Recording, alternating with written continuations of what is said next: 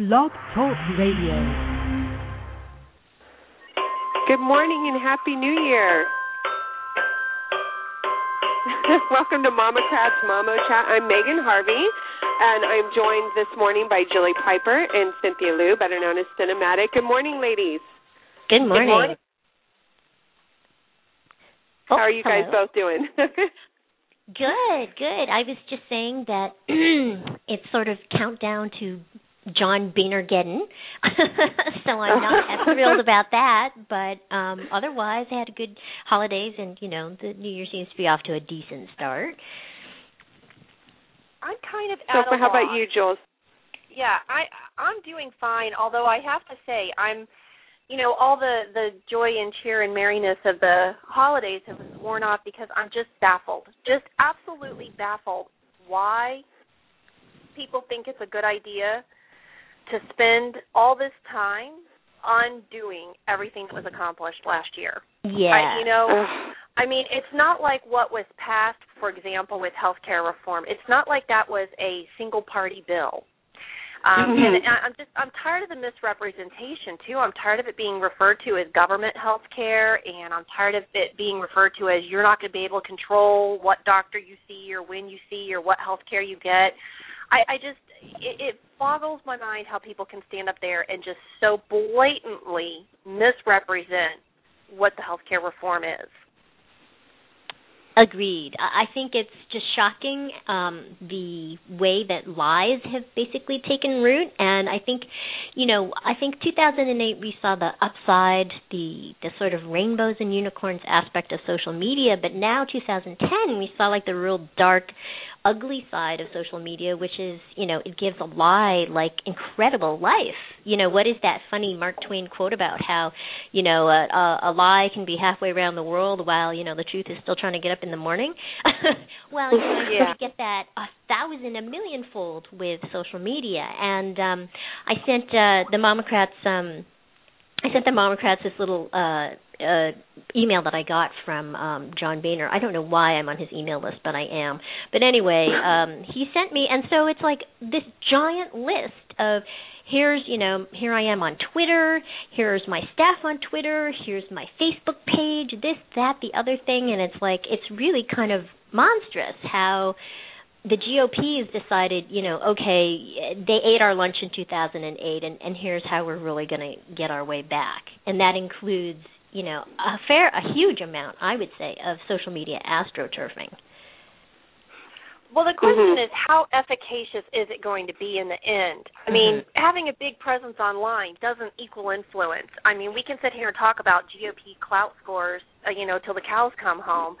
But at the end of the day, how effective is that going to be? I think the thing that's concerning me right now is what I consider the under-the-rug efforts going on where you've got these conservative groups that are trying to put forth what looks like nonpartisan agendas, and they're using social media to promote things like really emotional videos and things like that. We thought it was really bad. Remember 100 years ago in the 90s when first health care reform came up and there was the commercial with the elderly couple. Right. We thought that was bad.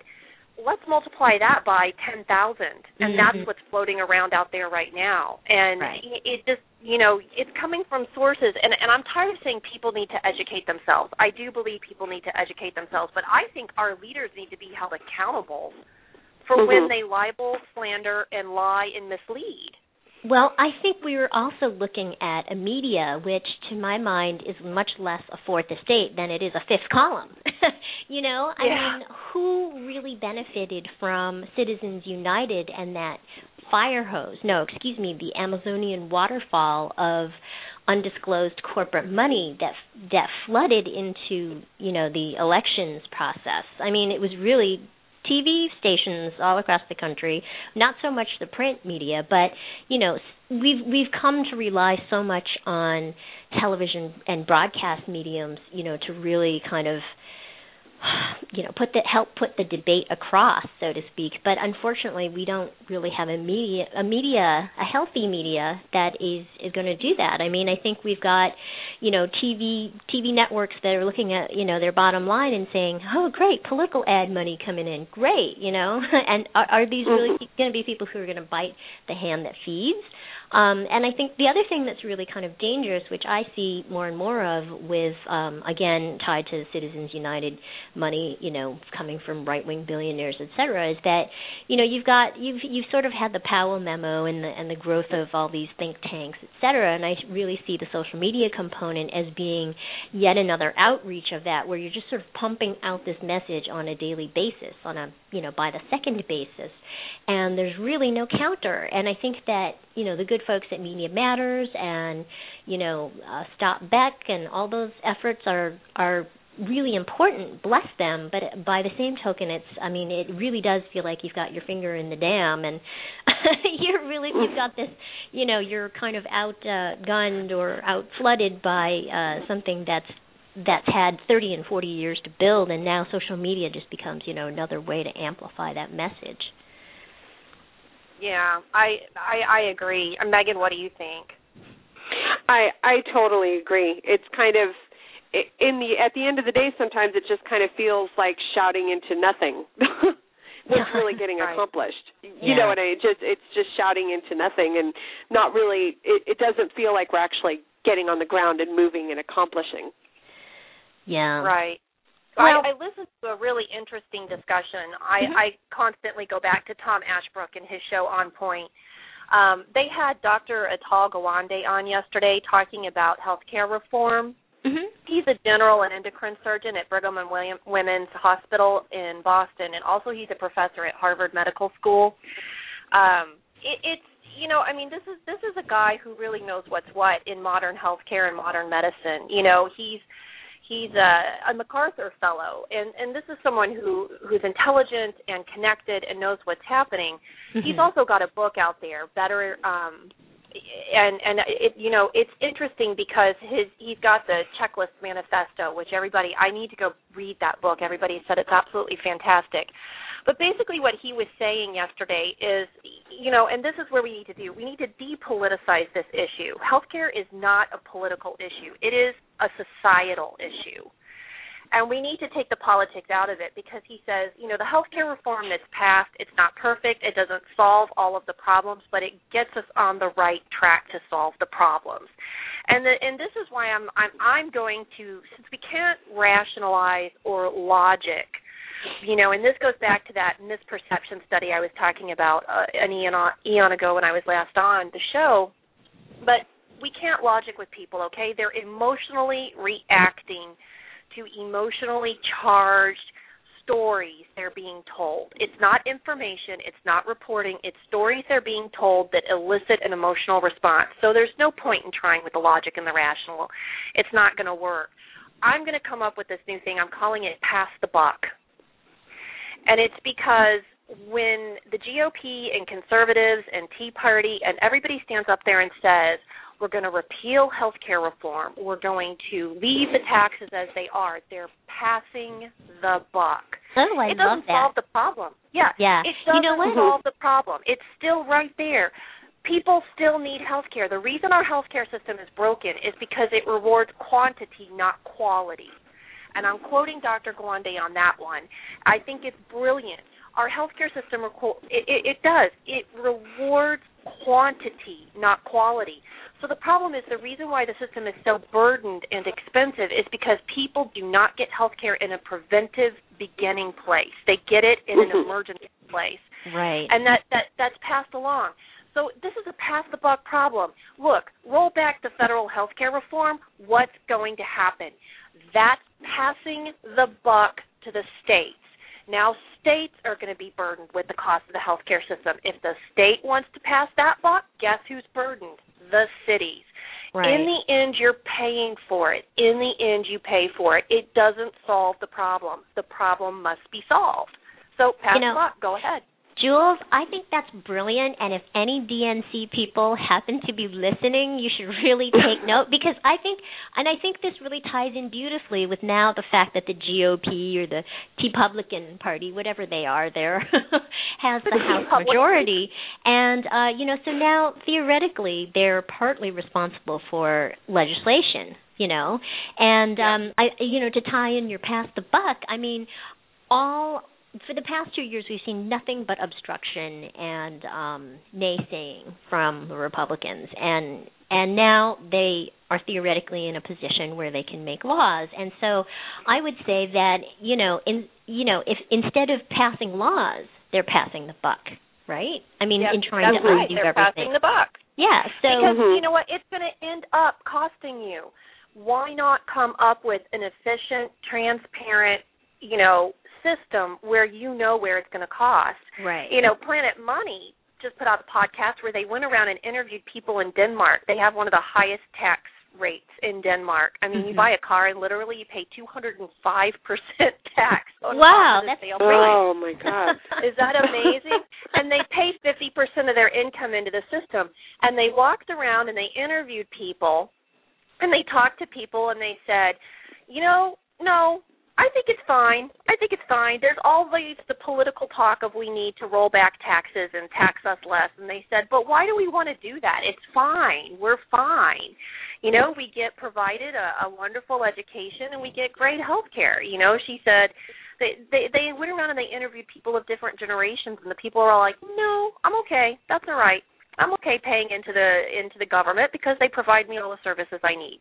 Yeah, and I think that's because people see the tangible programs, they participate in them daily, and they're not like alienated from their own experience in the way that we are here in America. I mean, it just shocks me. Like, if you speak to anybody, set aside their political party affiliation or whatever, you speak to anyone and just sort of throw the door open and say, so, the last time you dealt with your health insurance company, how did it go?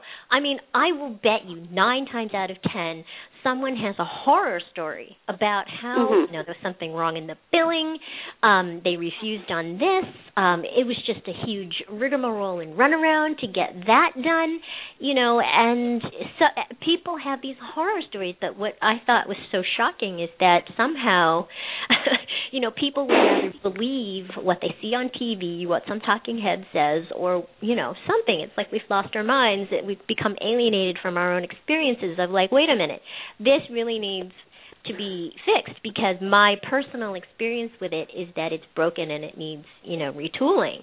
And I kind of have to go back to the idea that part of what has made people lose their minds is that we have an African American president. I mean, it's only so much of it is rational disagreement, and I think that when you have people kind of going off the rails, to the degree that we have, I think, racism is something, unfortunately, we is a legacy of our country, and I think, if anything, that really kind of, has always been used to divide, to say, oh, well, those people are not deserving, so that's why we can't have nice things.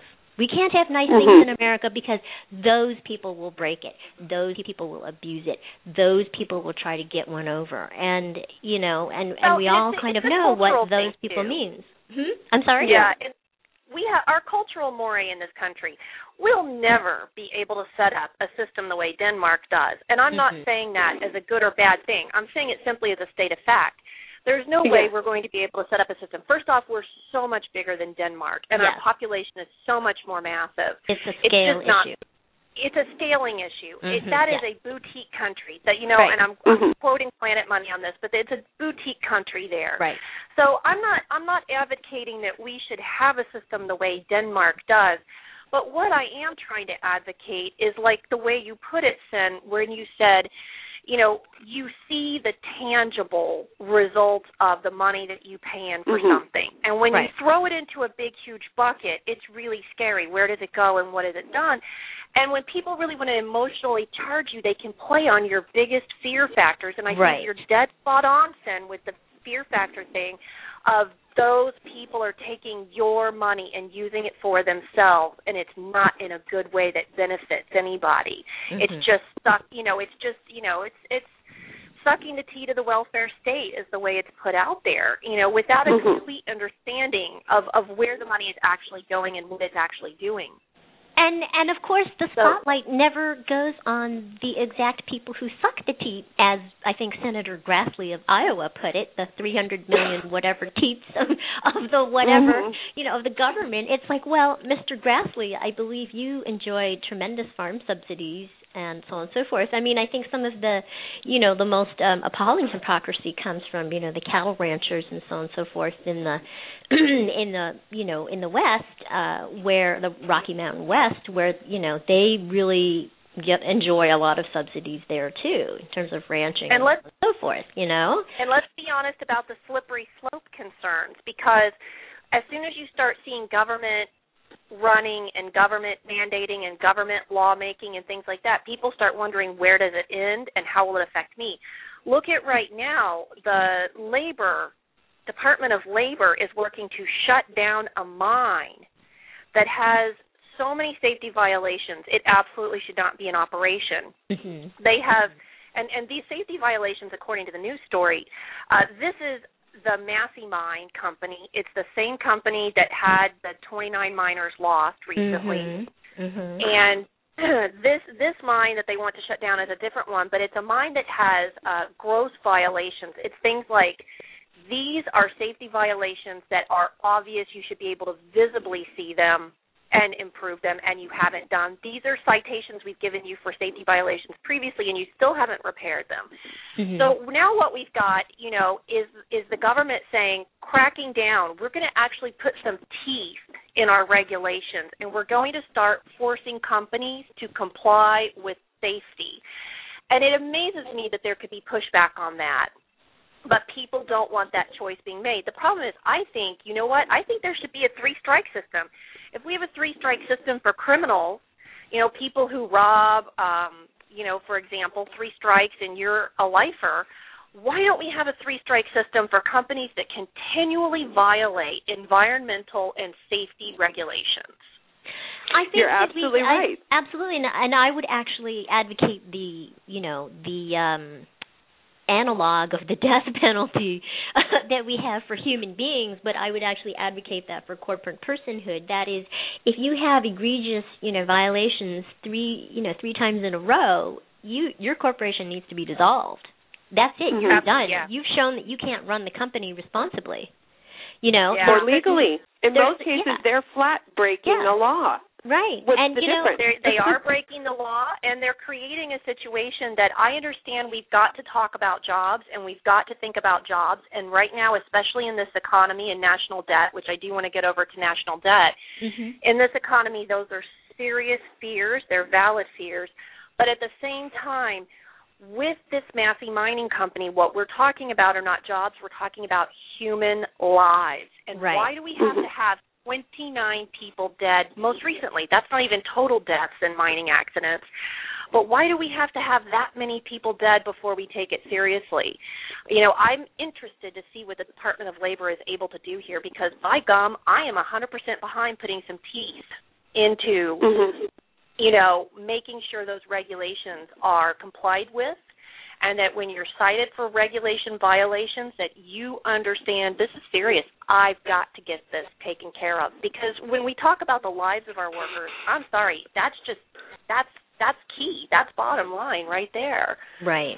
I agree. And somehow what's human the point life in protecting jobs if people are dead? Exactly. Human life has become really devalued. I mean, it really has become, the bottom line above all, and there's something really appalling about that. I mean, isn't this what we? Isn't this violence fatigue? Well, and isn't this what we point at other nations like China and Somalia and all those other places where it's like, oh well, human life has no value. Look at the corruption. Look at this, that, and the other thing, and it's like, well, we have plenty of our own going on right here at home. So, Jules, talk a bit more about this opportunity that you have to go right to the White House and speak directly to people who are of consequence and are of position to do something about the debt, the national debt, the deficit, and so on and so forth. Tell us more about that. Well, it's an interesting thing, because it's the opportunity to go to Washington, D.C. and sit with a group of people and talk a little bit about the national debt. We don't have a specific agenda or a specific thing that we're going to produce from this. It's more an opportunity to take words, and I've opened up the opportunity on several spots. I would love to hear from people, what their thoughts and feelings and emotions are about the national debt and, solutions and things like that. I've heard from some folks, and it's really interesting. There's, balance the budget calculators, I think, at the New York Times. The issue I have is that when you start looking at these things, and these are the things I'm going to take next week to the discussions, there's 10 of us, and we run the gamut of perspectives as far as I understand. And so we're going to be able to meet with some lawmakers and some different groups and just kind of, hear what they think, tell them what we think, give a little feedback, have a little dialogue and constructive conversation. That's my optimistic goal. And then I'd like to come home and just have a better sense of why people believe the way they do believe. Because when we talk about the national debt, it's a serious problem. We know it's a serious problem. We've had our nation in debt before. We got it out. We got it back in. It's a little bit of a gambling addiction problem, it seems. But I think part of it is not really understanding enough about how we ended up in this debt and what the real solution is going to be. Because I'm going to go back to the pass the buck thing here. You know what? Repealing the health reform, it's just going to add to the deficit. It really is. It's not, people think of that as an expenditure. But you know what? It's an expenditure either way. This is trying to control the expenditure. I don't think that the healthcare reform law is by any means exactly what my optimistic, idealistic, perfect bill would have been. But at least it does get us on that right track, and it controls that cost a little bit. And that's a big thing. But I think another thing, and this is an interesting point that Melissa Schober brought up today, that there are some GOP rules she, wanted to kind of visit, and they're going to be on MOMocrats. She's writing a post, so, make sure to drop by the site and check that out. It's going to be up soon. She's talking about how we're funding the war, and I want to say that across the board, every single time I said to people, what do you want to say to Congress about the national debt issue? People said, war, stop the war, stop spending so much on war, quit funding the war, and then I had an interesting comment from somebody I know from the military community who said, and actually fulfill your promises to the veterans, especially the ones, who are dealing with health issues right now. So I think it's interesting that at the bottom line here, Melissa Schober's point, which I think is perfect, is that you have to fund the war under regular appropriations, not emergency appropriations. But again, does the average American know how we're funding the war? And do they, at one point we used to, and I think it stopped in the last few years, we used to have a calculator of how much the war was costing. Do you remember that, guys? Oh, there is a calculator online. We can put it up on the Facebook page later, and I know I've cited it before in posts. But it also gives you the breakdown on, in your state, how much, in your congressional district, how much taxpayer money goes to various war efforts. And it also tells you, for the price of a B-1 bomber, you could have hired, 40,000 teachers or whatever it is. Whatever it is that you could have gotten in a civilian economy has instead gone to the military. I think that's fantastic. I think, this is what I think we need to do. I don't think we can, say to people what they should think or what they should believe. I've given up on trying to logic with people. I think the important thing is to let people know, here's tools. Here's where you can go to get information. Here's to understand what the cost is really. And it's hard to wrap your mind around trillions of dollars.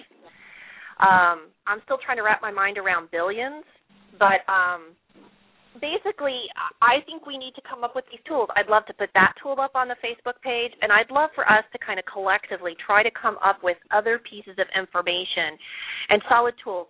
Enough with this emotionally charged, get you feeling, stop you thinking, appeals through stories, whether they're videos or blog posts or things like that. And enough with the emotion. I want to give people things that their brains can use to think. The cost of the war calculator, bottom line healthcare reform, cost breakdown. Because, I don't think a lot of people understand this.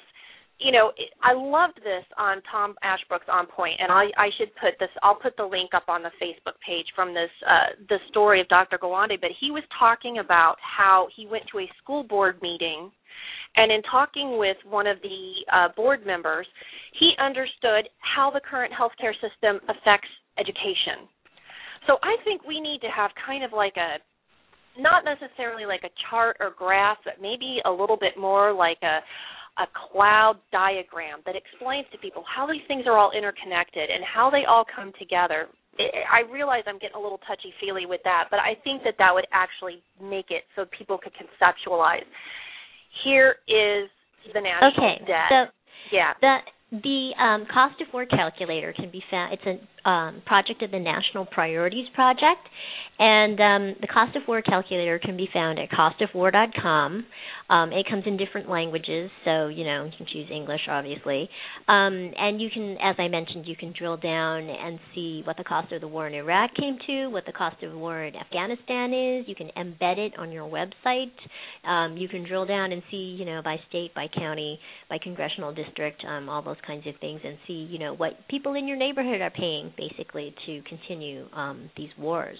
And I guess in terms of healthcare, I really love what you had to say about, just kind of getting away from sort of those emotional trigger points for people and getting them to think in a much more practical way. Because I thought one of the most brilliant things that sort of was just an aside during the healthcare reform debate, I believe it was I think it was Debbie Wasserman Schultz, Congresswoman Debbie Wasserman Schultz, who just sort of dropped it as an aside, but I really think it should have been made a much bigger thing, which is to say that what the law is trying to do is reform insurance in a way so that we can use, by pooling everyone together into sort of like a Costco or Sam's Club buying pool, that we can use our numbers to get better deals on what it costs to give the health care to us, right? And I think that just got spiraled into socialism, and it's just like a total misunderstanding. Like if you belong to Sam's Club, or if you shop at Sam's Club, or if you're a Costco member, you're not a socialist. You're part of a buying club. That's right. And you also have the option of nobody's requiring you to have a Sam's Club membership. There's no requirement. It's not a mandatory Costco membership. It is a purely opt-in Costco membership, and that's what they're trying to do with the purchase of health insurance, is make it Costco-like by just using sort of we talked just before, we were talking about how the scale, the sheer size of America, so on and so forth, it's it's hard to scale things up. Well, here's a way that we can use our numbers to help us get a better deal so that it's less expensive all around, and of course in many other ways too. But to sort of use our scale and our size in our favor, right? And that's where it's like in opting in, you participate and you enjoy the benefits, and and the government can, broker these things much more easily with corporations than individual people can, which is why when you're sitting there frustrated on the phone after being on hold for 45 minutes and then speaking to a completely unresponsive customer service representative at your insurance company, that's why it's so frustrating, right? Yeah. It's you against this massive, gigantic corporation, which is multinational, I'm sure. So, I really feel like that point got sort of lost, and that was really too bad, because that's really just a way to kind of understand the public option, these insurance exchanges. California passed a law recently where we're setting up our exchange, so we're really ready to go and put it in practice and get it going and, make it real, make it happen. And I cannot believe, here we are back to this, that, we're going to relitigate the whole thing and repeal it. Or, the GOP is going to try to, at least, you know. So I really agree with you. Logical. I agree with you. It's that so we need logical, and people don't get it. Yeah, we need to bring the conversation back down to an analogy or a metaphor that people can wrap their heads around. And the whole Costco thing, like, that has nothing to do if you're a Republican or you think that socialism is a giant threat or whatever, right? I mean, it just brings it back down to a scale where people can wrap their heads around it. So I don't think that's the only metaphor, but, you know, that definitely is one. And I think it's also a little frustrating that, you know, we keep saying the emergency room is not a backup plan. That is like, that is paying retail. That is paying, like, that's like instead of going. That's not paying retail. That's shopping at Nordstrom's instead of Target. Yeah. That's like adding a premium, right? Because when you go to the emergency room, then it's like you're in a crisis situation, and so that's where you're paying the premium for, you know, the diabetic person who suddenly his infection has gotten so bad the leg needs to be amputated. I mean, that's, you know, kind of the degree to which you've let things go, right? And how expensive is that versus, okay, make sure that, you know, you have proper circulation in that leg and, you know, this, that, and the other thing, don't get an infection, you know, take care of it when it's still small. Yeah, right. And the other thing, too, is, and I think this is interesting, and it talks about the interconnectivity, and I realize it asks people to take a lot of concepts in at once, but here's another interesting thing. One of the I'm not going to name names, but a hospital in Boston that's very large and prominent, and everybody would know the name, their largest admission is asthma. Now, asthma's been on the rise. A lot of people and a lot of studies out there link the rise of asthma to the rise of air pollution. It's more prominent in areas with worse air problems. It's very prominent here in my city. So if you want to prevent asthma problems, you have to work on multiple fronts, but let's just talk about the healthcare front for a minute. Right now, the problem is those hospitals are profiting from those sick kids being admitted with asthma and breathing problems. Oh, boy, that's all turned around, isn't it? Right. So what we need to do is we need to take it and turn it on its head. Yeah. And the other problem I have with the concept of leave you with your money and let you choose what good you want to do with your money is that, honestly, that doesn't really solve the problem. We're not talking about deciding whether to hand the homeless guy on the corner $1 or not. We're talking about a much larger issue. And it frustrates me that we try to oversimplify, you know, let you choose what good you do. I think it's important that individuals do good. I think it's important that faith-based organizations choose to do good. I think it's good that nonprofits choose to do good. I think we need to have all that working with it. But the other thing, too, is I don't think our culture is as service-oriented as it once was. Mm-hmm. And without recognizing where we are now as a culture and where our priority systems are right now as a culture, without looking at that honestly, we can't keep trying to say, let's do what we did 50 years ago. That worked back then. That's what we need to do now. It's a completely different society now. And I think it's naive, and I think at best it's naive, and at worst it's destructive to ignore where we're at now and what solutions we need to have happening now. We can't sit here and say we're going to solve the debt crisis but not alter our tax structure at all. It's, you know, it's not a popular thing to say. It's not something people enjoy hearing. But the bottom line with any resolution to debt is you have to increase your income and decrease your expenses, and you need to operate more efficiently. Right. Mm-hmm. And it needs to quit being a political issue. It needs to absolutely stop dividing us down political lines. It is a cultural issue. It is a citizen issue. It's a societal issue, whether we're talking about debt or health care. And I think that people need a much better sense of exactly how much you get for your dollar. You know, I mean, we sort of had this meme floating around a while back. We did a blog post on it, I recall, about, you know, how I'm glad to pay taxes because I get a lot in return. My kid goes to school for free. I drive on roads that were recently repaired. Sure, there are still potholes, but, hey, I get to enjoy the California freeway system. There's no tolls on that freeway. I mean, my tax dollar gets me a lot. I can send a letter, I mean, all these kinds of things, right? I enjoy the parks, etc. I mean, it just goes on. And I think we need to do a better job of punching through sort of the media narrative of crisis, drama, the drama that comes from crisis and negative things that happen, which are, of course, always attention-getting, right? But then I think we also need to do a better job of saying, on a day-to-day basis, these things, the fact that I can, my utilities work, that there is a city, sewage system, et cetera, like all these things, that didn't just appear. It didn't just like magic its way into existence. It came about because it was a public works program that someone decided was a priority, right? And they went ahead and did it and built it. So absolutely, I think that, we really kind of need to refocus people's attention on the many things they do get from paying their taxes. It's almost like we need a door-to-door movement. I remember when Prop 8 was going on the ballot, Kathy Griffith on her show, she had a group, and she was going door-to-door to people's houses to discuss gay marriage. One-on-one, face-to-face. How is gay marriage really affecting you? Just house to house, to talk to people, to really on a one-on-one basis. And it seems like that would be the only thing that would make sense now with healthcare, is to really face-to-face explain to people. It makes so much sense.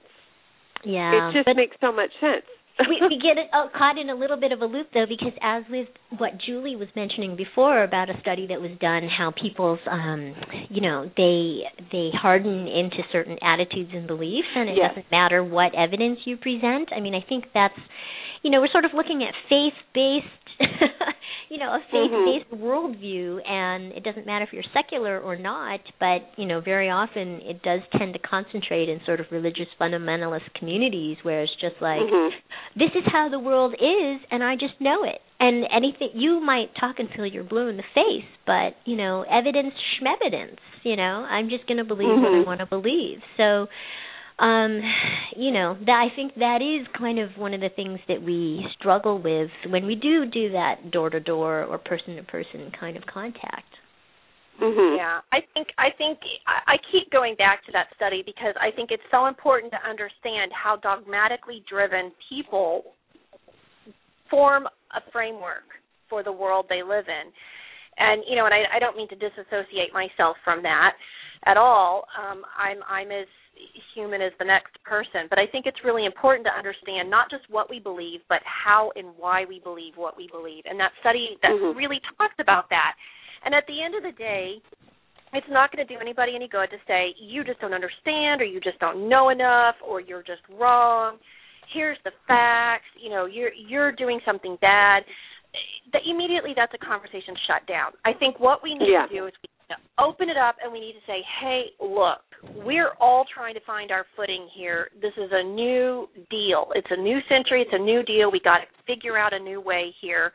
And this is what we're endeavoring to do, is find a new way. Save face. Nobody's wrong. Nobody's bad. Nobody's trying to do anything wrong. Let's just all admit we're trying to figure out our footing and get something put together. Because this pass the buck thing, and I'm going to hammer that one until there's no carpet fiber left to beat.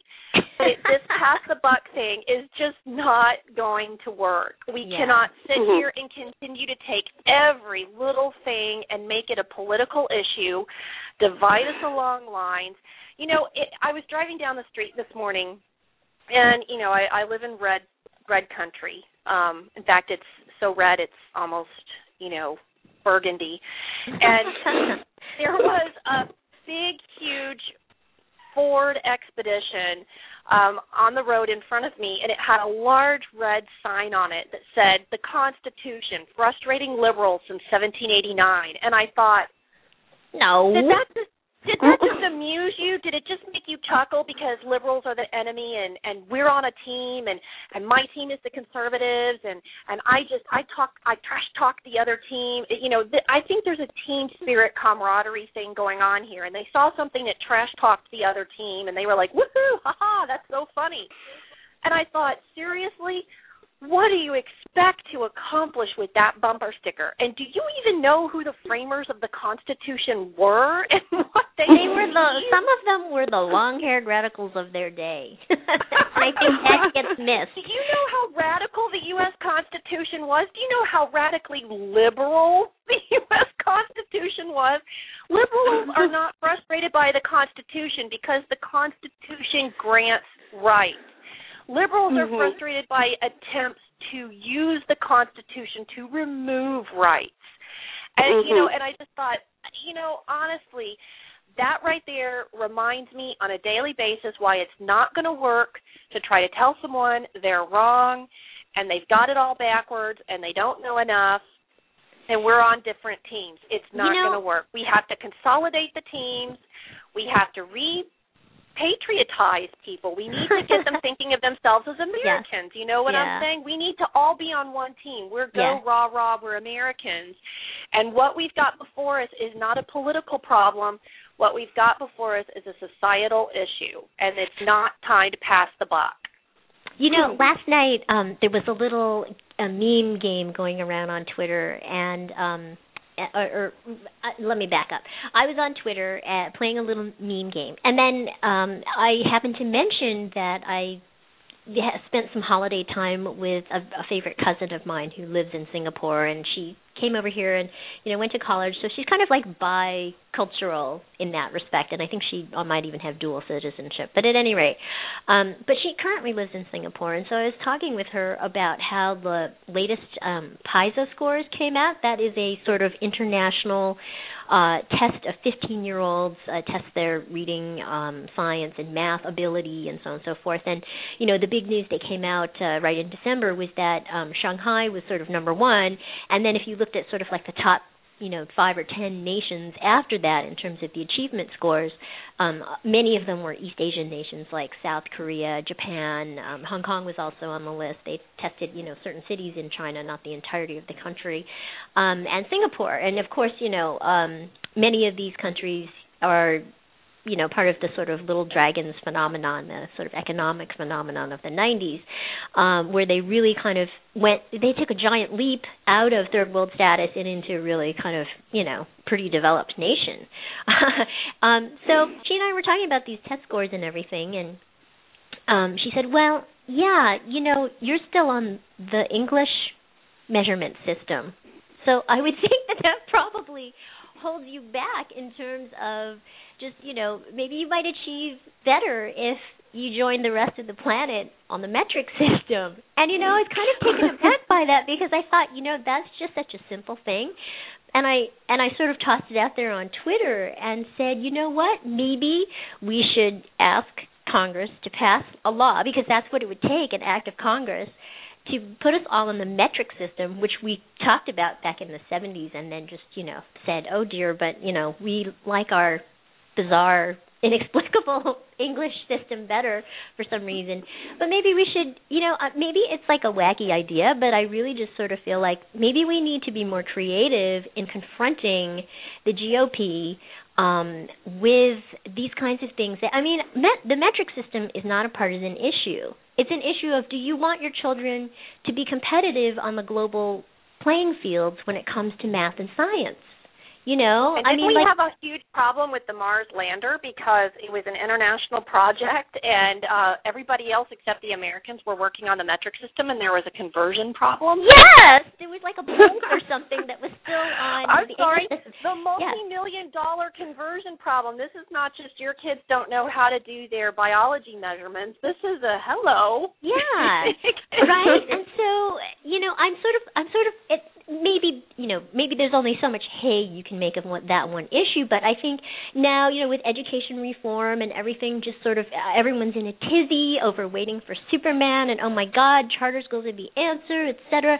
We're all sort of grasping at straws and thinking like, oh my God, a Sputnik moment, our kids are, we spend so much money, yet we get mediocre results, et cetera. We're all just in a tizzy over it. And so here I thought maybe we need more things like, maybe we should finally convert to the metric system to kind of bring us back down to the ground, to the earth, plant our feet firmly on the earth and say, what are those kinds of things that aren't, really partisan, but nevertheless, if we changed that, would have a real practical effect and maybe also help, our kids achieve better, right? I love that. I love that. Practical, basic, something simple, nonpartisan. But you have some more ideas, and I'm going to have to cut and run and let you guys talk about it. But I'm going to definitely come back because I know you're going to talk, Sen, about your new project, and it's so phenomenal. So thanks for the chat about healthcare reform and everything so far, and I can't wait to hear more about your new project. Yeah, and good luck to you when you go visit the White House. We're counting on you to really, shake them up over there. I can't wait to hear about all the details, too. Yeah. Okay, great. Bye, Jules. Thanks, Julie. Well, yes. So I finally decided to start something called the K-12 News Network because I really feel, for a number of different reasons, I feel like there has been a persistent need for someone, many people, to advocate on behalf of public education, because we were talking before a little bit about how everyone just sort of takes for granted, the roads, parks, like, you pay your tax dollars and it's not really clear to you what you get in return. Or for many people, it's not really clear what you get in return. And I think that with schools, it's the same thing. If you look at survey after survey, people with children in public school are asked, how do you feel about your local school? Are you satisfied, in general, with the level of education your child is getting? And everyone's like, oh, yeah, I love my local school. They're great. They're awesome. I love them. And then you ask them, well, what's the state of public education just in the country, like just generally? And they're like, oh, my God, it's horrible. It's horrible. It's just awful. We're in decline. We're a nation in decline. We're a nation in crisis, the rising tide of mediocrity, right? I mean, we heard that during the Reagan years. Now we're hearing it again in another way with a different kind of magic bullet. And part of it is that I feel, again, we don't get the sense of like exactly what is working and what is not working on the really local level. So part of what the K-12 News Network is aspiring to do, we just launched, I just basically kind of got the website together in the past month.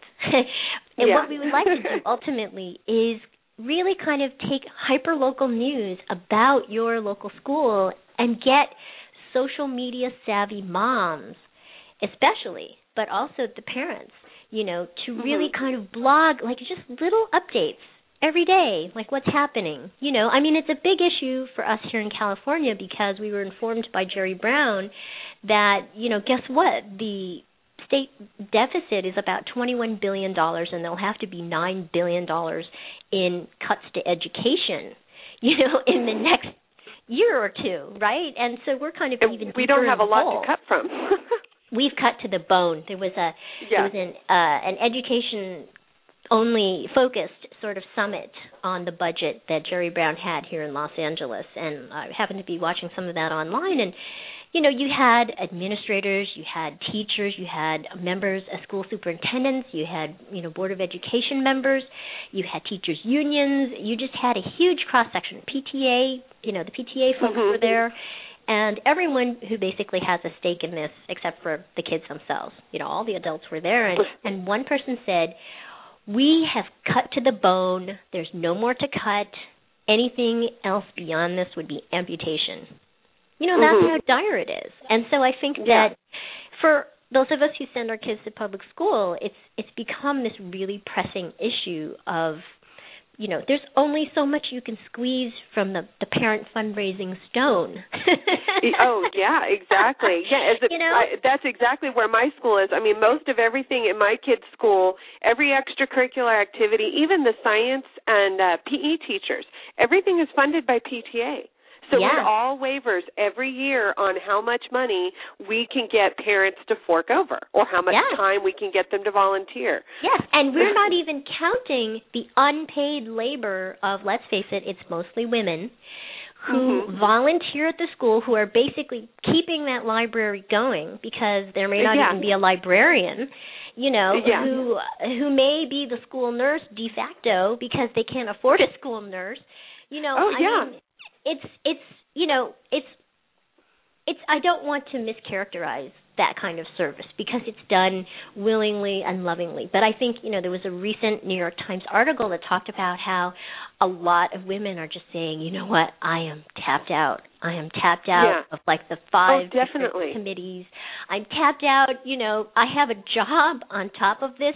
And we've taken all of the budget cut crisis and put it on the shoulders of the parents, trying desperately to make up for it. And I live in a community where we are lucky enough that we passed a parcel tax. I mean, it's a fairly, affluent or upper middle class suburban community, and we could do that. We're tiny enough that we could do that, and everyone could get agreement on that. But there are going to be school districts, and there are going to be a lot of communities where they can't afford to do that.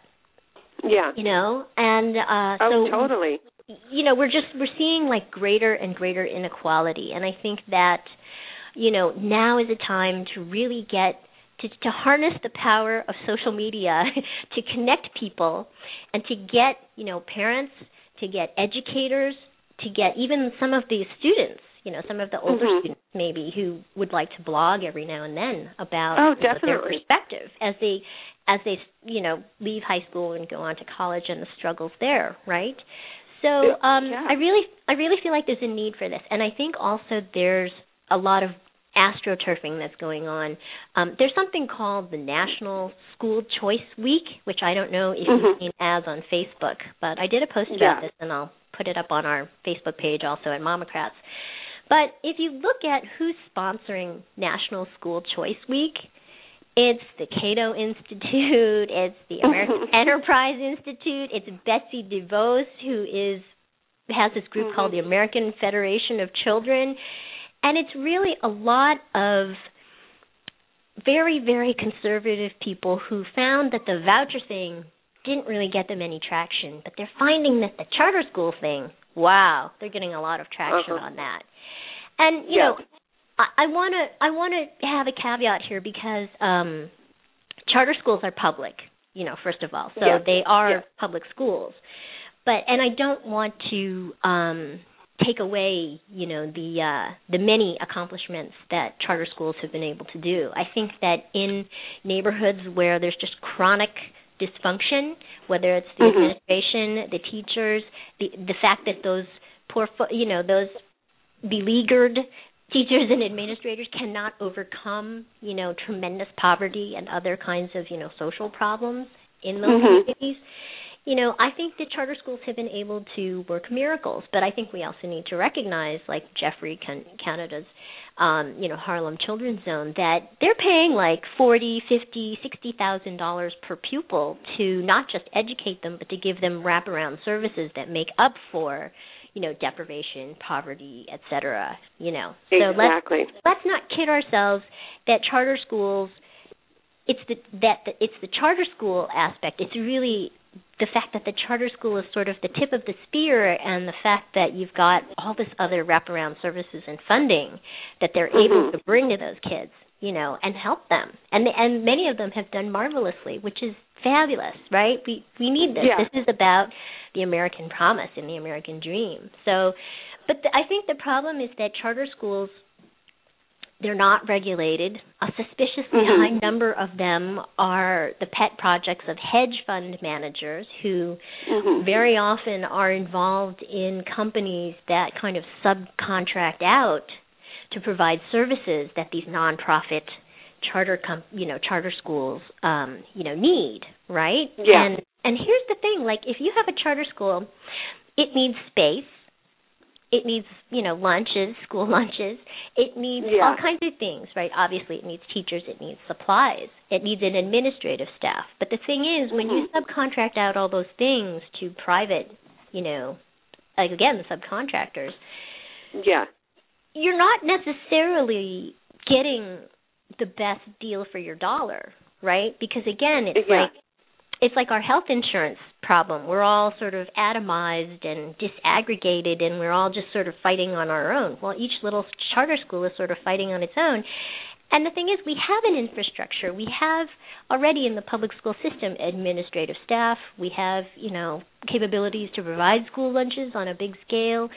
We have janitorial staff. We have buildings, right? So I think the tricky thing about charter schools is that they can end up competing for space with existing public schools, and so that's an issue. And I think that, realistically speaking, we've got the same dwindling pie of funding for public schools, but then you've added however many more charter schools to the mix, and now they're competing with existing schools for that dwindling pie of funding. Exactly. We're seeing it where I live. And I think that, charter schools, again, parents need choices, and I think that's why National School Choice Week is so enticing, because it uses this language of choice to draw in parents who are like, well, maybe I don't like my local school so much, and, maybe I want to send my child somewhere else. Where might that be, right? And so it sounds good to have lots of choices. But the problem is that, the charter school may not be the best choice. A lot of charter schools have equally mediocre kinds of results in terms of the student, whether you measure by test scores or what have you. So there's a lot of caveat emptor, right? There's a lot of buyer beware. And I think the answer is not to cut down the number of charter schools necessarily, but the answer is really to make sure that we are adequately funding all of our public school options, whether it's a magnet school, a charter school, or, an existing public school. Adequately fund that, and by that I mean look at also the administrative fat. We heard a lot about how teachers' unions, they just, horror stories about how highly paid teachers sit in rubber rooms and things like that. Yeah, sure, that happens, but, there's a lot of day-to-day fat in the administrative ranks also, that we never look at. And so I would say, some people say, well, public schools, there's a tendency toward corruption. I think I just read just recently that in Chicago, in the Chicago public schools, there's this big scandal now about how $800,000 were unaccounted for, and who knows where it went. It seemed to vanish into someone's pocket.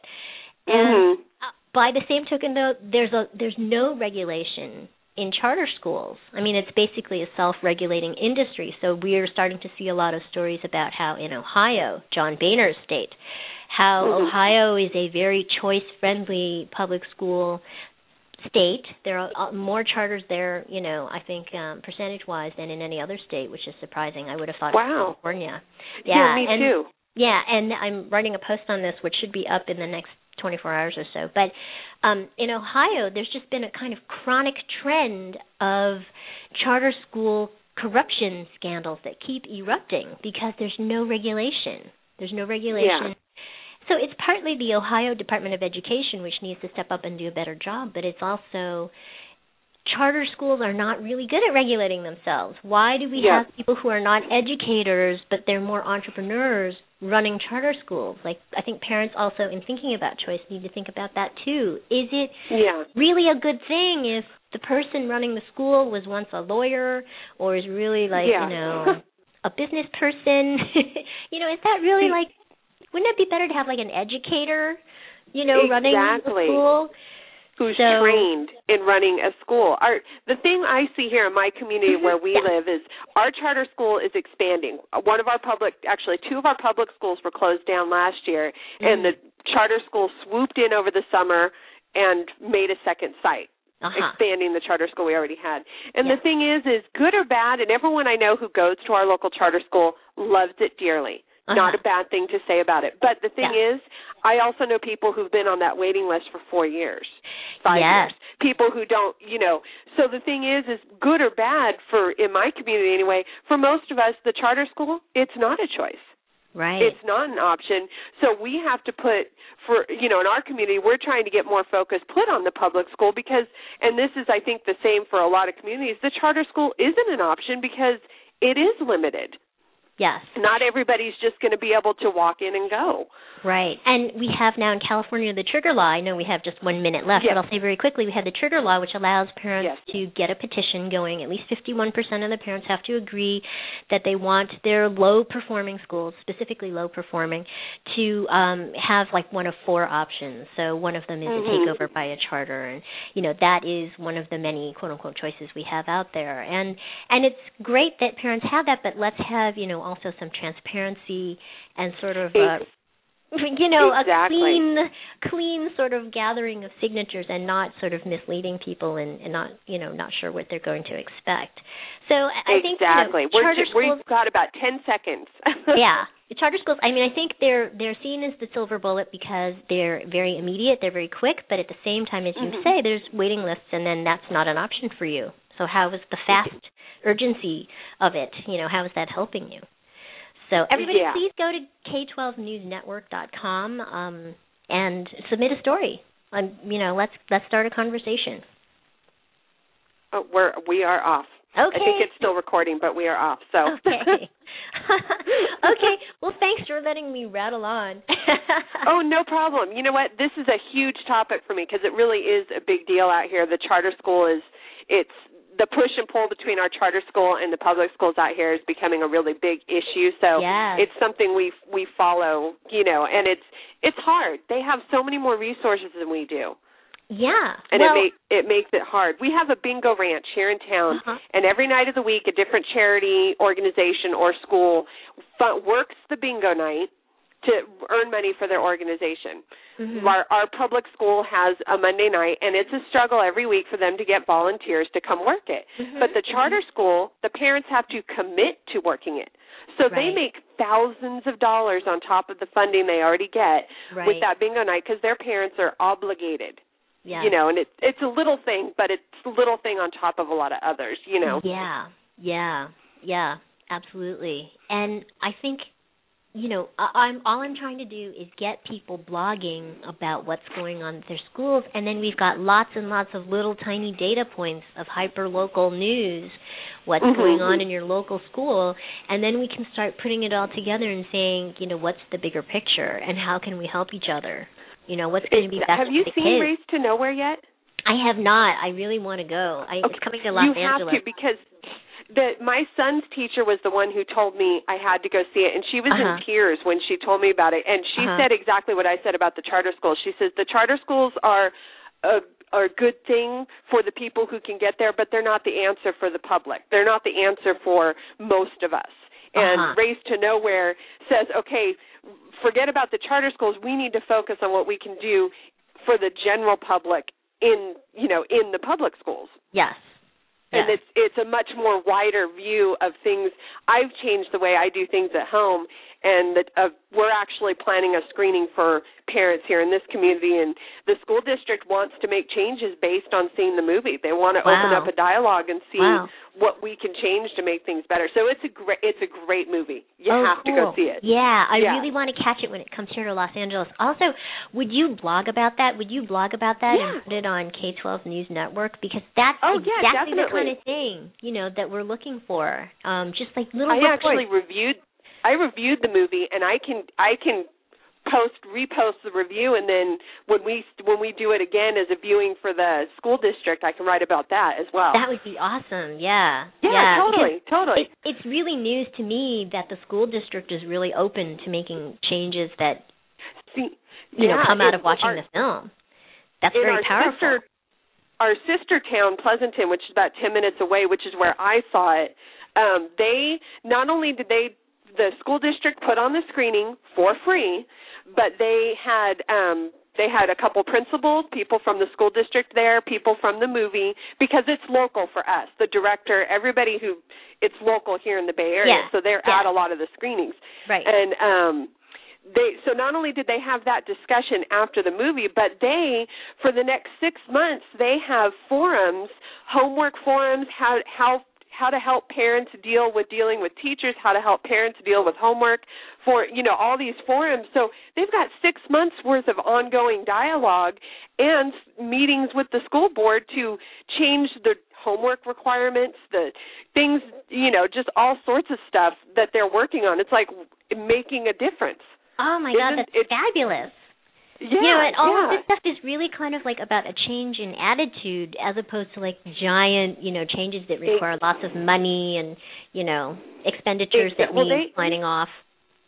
Exactly. It is about change of attitude. They talked about a school, in the movie they talk about a school somewhere in the Midwest where the principal decided no more homework.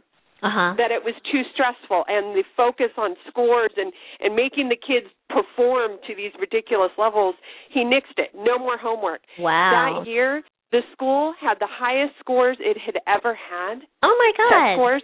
Yeah, and that's one of the things they talk about is this stress level needs to be brought down, and this whole no child left behind, and schools and teachers are so concerned about doing the paperwork. Teaching to the test. Yeah. Exactly. That the kids aren't learning anything. Kids they were saying that such a huge percentage of college freshmen end up having to retake basic classes because they managed to get through high school with straight A's because they remembered facts. But when they got to college and actually had to learn and discuss those facts, they couldn't. Because it was just all facts. Yeah, that is awesome. You'll be affected by it. Yeah. I mean, that's partly, what I'm talking about, and also in talking about the media, being driven by narratives of crisis, and, it's dramatic. They go to the dramatic thing. I mean, it's dramatic to talk about these inner city schools that are, they're failing. They're failing their kids. Everyone feels like a failure. They're just like tainted by, not being able to function, et cetera. And it's like, well, I agree. That is an emergency situation. We need to help those people immediately. But 99% of the whole rest of the public school system throughout the United States is not in a state of emergency. So let's start having news about what's going on there. Yeah, and I think hyperlocal news is a perfect way to do it because it's just like it's like a steady drip of like what's going on, and then if there's a big issue that arises, maybe then we won't get these crisis situations of children, committing suicide because they're bullied. Because if we hear about it on the local level, people can get involved and people can say, hey, this is really going to go to a very unhappy conclusion if we don't do something. So let's nip it in the bud now, right? Exactly. Not to mention there's just such a disconnect in the school system nationwide. Yeah. And if there was a place where people could talk about the things that are going right, like I mentioned that school in the Midwest, that was a big risk that principal took or that school board took, but it worked. And that's the kind of thing, which is why movies like Race to Nowhere and even Waiting for Superman, why those movies are so good, because they bring those stories so other people can see them and go, wow. If it worked at that school, maybe that would work at our school. Right. Exchanging those ideas that can help everybody. Exactly, yeah. So it's not just about negativity and failure. It's about, wow, what works, and let's repeat that over here. Exactly. Yeah, exactly. Their school is just like ours. I bet that would be a solution for our issue, Yeah. Or we could borrow that idea and maybe change it a little bit and, let's see if it works. Exactly. Yeah.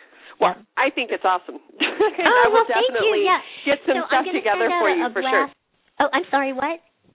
I said, I'll definitely get some posts for you for that. Oh, good. I can hardly wait. It's going to be great because so far it's just been me, and I'm like, wow, I'm really, my own voice is really boring me. But I need to put some content on there, so, quick something up. But, I think once we get people actually submitting, and I have a feature that theoretically, I need people to test it with me, but theoretically it would allow, various people to submit stories, and we can schedule them and all this other stuff, then, I think it's going to really take off and be very exciting. Yeah. Oh, yeah, definitely. Especially if you spread, once the word is spread and other teachers and, because I'm thinking of my son's teacher, because this is, this is the kind of thing that would be right up her alley, because she's really all about changing people's attitudes, to make parents especially, because when we went to back to school night at the beginning of the year, she just had a big, long speech about not stressing our kids out and how to help them with their homework and how to, just all these really encouraging, loving things about how to help your child get the most out of the learning experience versus forcing them to just fulfill these duties. You know what I'm saying? Right. Yep, absolutely. And my own perspective on that as a child of Chinese immigrants and that element of Asian American culture that's like sometimes literally about physical, like corporal punishment if you don't perform. I mean, I didn't experience that, but I know there are parents who are that harsh and authoritarian, and it's like if you don't perform, then your life is very miserable. Yeah. And it's like, wow. That's not good. I've seen a lot of people break from that, like literally have breakdowns, Oh, yeah, totally. And that's not a way to go either, This exactly. Yeah. It's finding that balance. Right. Yep. Well, absolutely. I've got to head out. Okay. Because I've actually got some errands to run before I have to go back to my kids' school. Because I do science lab. And isn't that funny? Yeah. But anyway, thanks so much for running the boards and everything. And no problem. I'm looking forward to anything that you might have. In fact, if I could have the review that you posted already, if I could repost totally. I can do that a little bit later this morning. I'll just copy and paste it, and I'll look and see if I have anything on my blog or a couple other places I blog that I know I can repost. I'll pull those so you can have a couple things, and then as we get the process going for the screening we're going to do here, I'll blog about that as well. Oh, excellent. Thank you. Yeah. Great. Cool. Awesome. Okay. All right. Good. Take care. Have a good day. I'll talk to you later. Yep. Bye. Bye-bye.